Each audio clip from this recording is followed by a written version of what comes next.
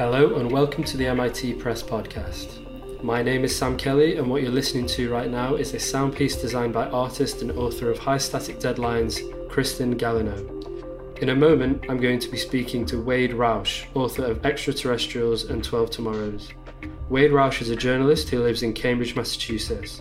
He writes about science and technology and how we can use them to make the future better for everyone.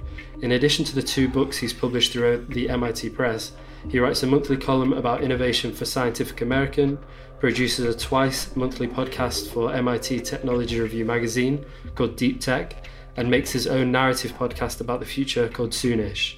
Today I'll be talking to Wade about Extraterrestrials, his new book that's out as part of the MIT Press Essential Knowledge series, and that will be published and available from the 7th of April.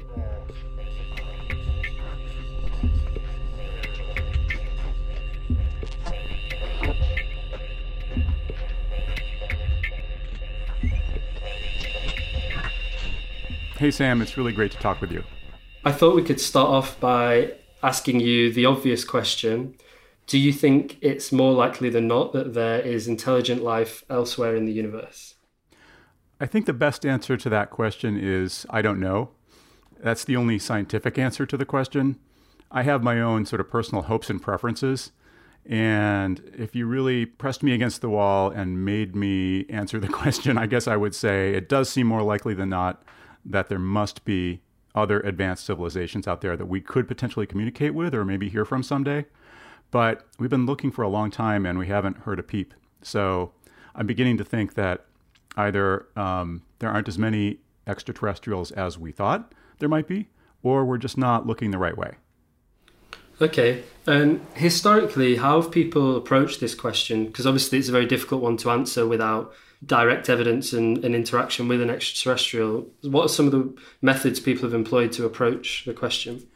Well, I would say that for most of history, up to about 1959 to be exact, we gradually built up a storehouse of tools that would allow us to ask this question in a more scientific way. But basically, it was all speculation. And I would say it wasn't really until the 1880s or 1890s when we started building telescopes that allowed us to look at the surfaces of other planets, specifically the Moon and Mars, that we started to be able to test the question. And some of the very first people who did that, like Giovanni Schiaparelli in Italy and Percival Lowell here in the US, built telescopes to look at Mars and were under the misimpression for a long time that there probably were structures like canals on the surface of Mars and that implied that Mars was inhabited. So we did go through a period in the 19th century when people were very openly talking about the idea that we might have neighbors right here in our own solar system.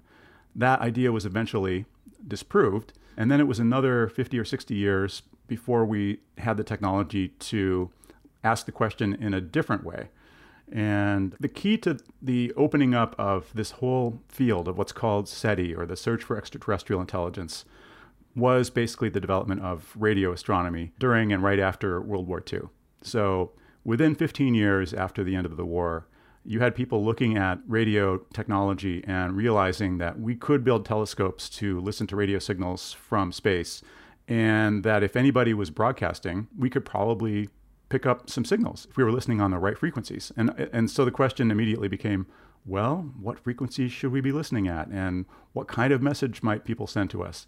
So that formal sort of period of the search for extraterrestrial intelligence started around 1959 with the publication of a paper by Phil Morrison and Giuseppe Cocconi in Nature, and was quickly followed up by a really important conference at the Green Bank Observatory in West Virginia here in the US in 1962, and kind of kicked off the more formal era of SETI. And that's what most of my book is about, is really that transition from the period of speculation and philosophy and science fiction treatments of this question of SETI into a much more scientific, grounded, and evidence-driven search for aliens. And that's the style that we've been using to approach this question ever since. And we've been developing new and better ways to search. Haven't found anything yet, obviously, because if we had, that would be world-breaking news. But we're at least in the stage now of where we can gather evidence and test hypotheses, and we aren't just speculating anymore. I also wanted to ask you to talk a little bit about how you found your way into the field, because what is quite interesting, and you kind of touched on it there a little bit, is the role of sci-fi and culture as kind of influencing a lot of people who are interested in this question, and it starting off as not simply a scientific inquiry but being a philosophical and cultural one. And I was wondering if that had an impact on how this became an important question to you. Well, I'm a child of the 60s, 70s, and 80s. I was a teenager in the 80s. And by that point, I would say the idea of extraterrestrials was already very thoroughly mixed into the culture. So there were plenty of TV shows and movies about aliens or with alien characters. I mean, everything from Star Trek to Star Wars to Close Encounters of the Third Kind to E.T. So that idea was definitely it just seemed natural to a kid growing up at that stage that we probably weren't alone and that we would sooner or later be contacted by extraterrestrials. The key change for me was when I started to realize that this wasn't just science fiction and it wasn't just speculation, that there were actual scientists asking this question. And for me, that all happened around 1980 when Carl Sagan's original book and TV series Cosmos came out. So for me, that was kind of a world-shifting moment. A lot of people have the one book or the one movie that changed their life, and I think that for me, it was the original Cosmos. There have been a couple of amazing sort of follow-up sequels to Cosmos with Neil deGrasse Tyson, but I'm talking about the original one with Carl Sagan. And Sagan had been a key figure in the whole evolution of the search for extraterrestrial intelligence. It was one of his key sort of scientific and personal interests. He was one of the people at this meeting I mentioned in Green Bank, where the science of SETI was more or less born. And there's a whole episode of that series Cosmos that went into this question of how many aliens might there be out there? How do we even ask that question of how to listen for them? And that was when I realized that there were actual scientists using actual technology to search for aliens. And from then on, I was kind of hooked on this whole field. It's a story I do tell in the book, but sort of another life-changing moment for me was that a few years later when I was at college, and this was the mid-'80s now, I actually got to meet Carl Sagan in person at an event to inaugurate a new telescope and a new computer that were being used to greatly amplify or greatly accelerate the search for extraterrestrial signals. He was there to help celebrate the opening of this, sort of the christening of this telescope, so to speak, and there was a big symposium with Steven Spielberg, who had helped to fund it, and Sagan and Paul Horowitz, the physicist at Harvard who had built the thing, had built the computer. And I got to meet all these guys, and I wrote my very first news story for the college newspaper. And so in a strange way, that seminar, that symposium, the opportunity to meet Sagan and write my first science journalism story was another life-changing moment. I didn't come back to the topic. I never wrote another piece about aliens or extraterrestrials or SETI until I got the invitation from MIT Press many, many years later to write this book.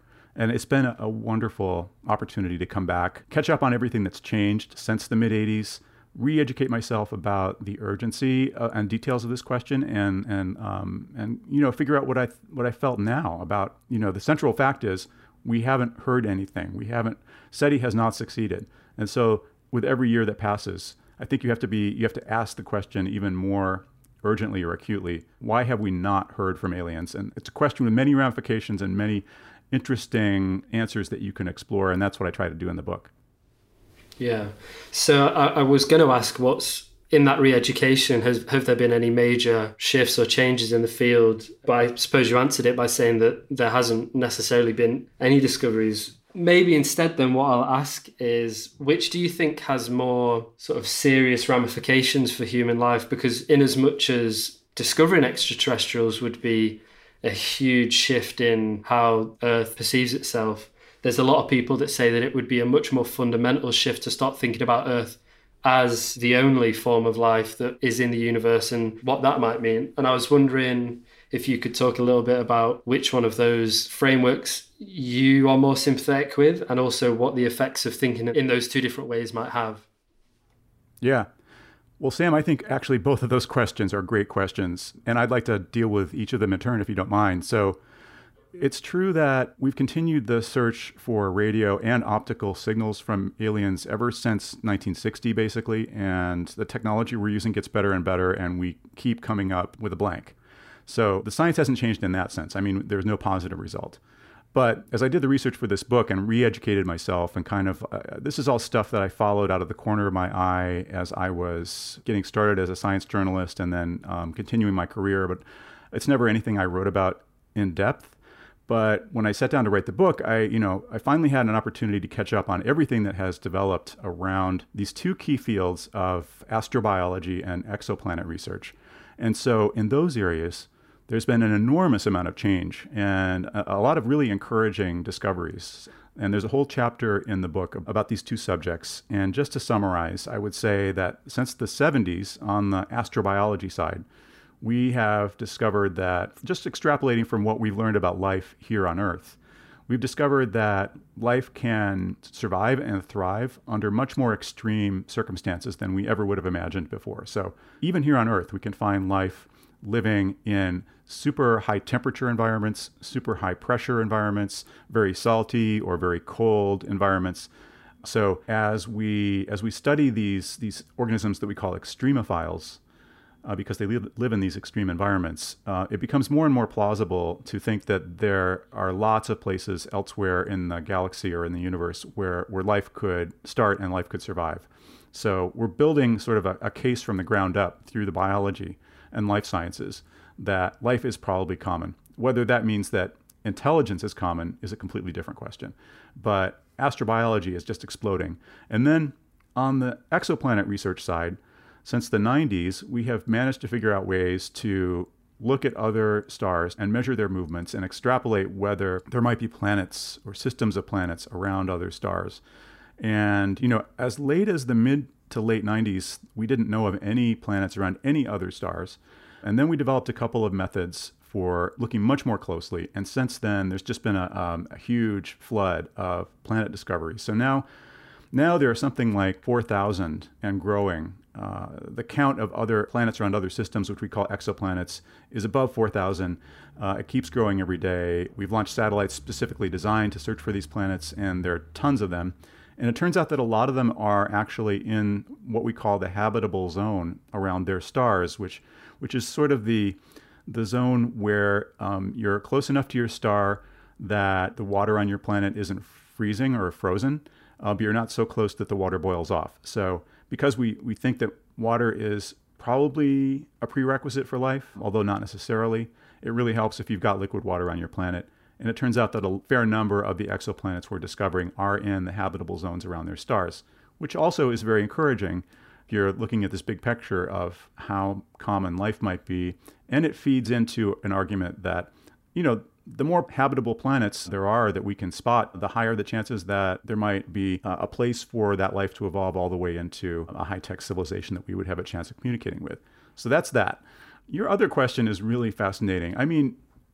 So basically, if I could restate your question, you're saying, obviously, it would change our culture and it would be a fundamental sort of novelty to us to find out that we weren't alone, that we have real company, that we have other beings to talk with and exchange knowledge with. It would be a continuation of the Copernican and Darwinian revolution. It would be knocking us yet one more degree off from our anthropocentrism. But the opposite conclusion is also an interesting one to think about, because the longer we go without making contact, the more it seems like it's possible, at least, that we're alone. That might mean we're the first advanced civilization in the galaxy. It might mean we're the last. At any rate, it means we're the only one within communications range. And that itself is like a really interesting insight, and it might tend to make you feel a little even more protective and more conscious about the value and preciousness of life on this planet. And, one would hope that if that idea settled in, that we probably aren't the only, the basic idea is not necessarily that we're the only form of life in the Milky Way or in the universe, because it's very likely that there are at least microbial types of life on other planets. But, it is remotely possible that we're the only species that has evolved to the point of sentience and communication and technology. And I think that makes us, as Carl Sagan used to say, we are the way the universe knows itself. And if it turns out, if the evidence keeps mounting that we're the only way for the universe to know itself, that would put us in an even more precarious and special and important position. And one would hope that that would lead to greater efforts to make sure we survive, and that that we aren't snuffed out, because that would be a huge tragedy. Yeah. I think that might be a great way to finish, if you agree. Yeah, it's been really fun to talk, and I hope people enjoy the book. And it's intended to be very accessible and very brisk. It's the kind of book you can read, like all of the books in the Essential Knowledge series. You can read it in a fun afternoon. So I really look forward to getting people's feedback. Yeah, I really enjoyed the book, and have really enjoyed speaking to you today. So thank you very much. You're welcome, Sam. This is really fun for me too. Great. Okay, speak soon. Thanks, Sam. Take care. Thanks again.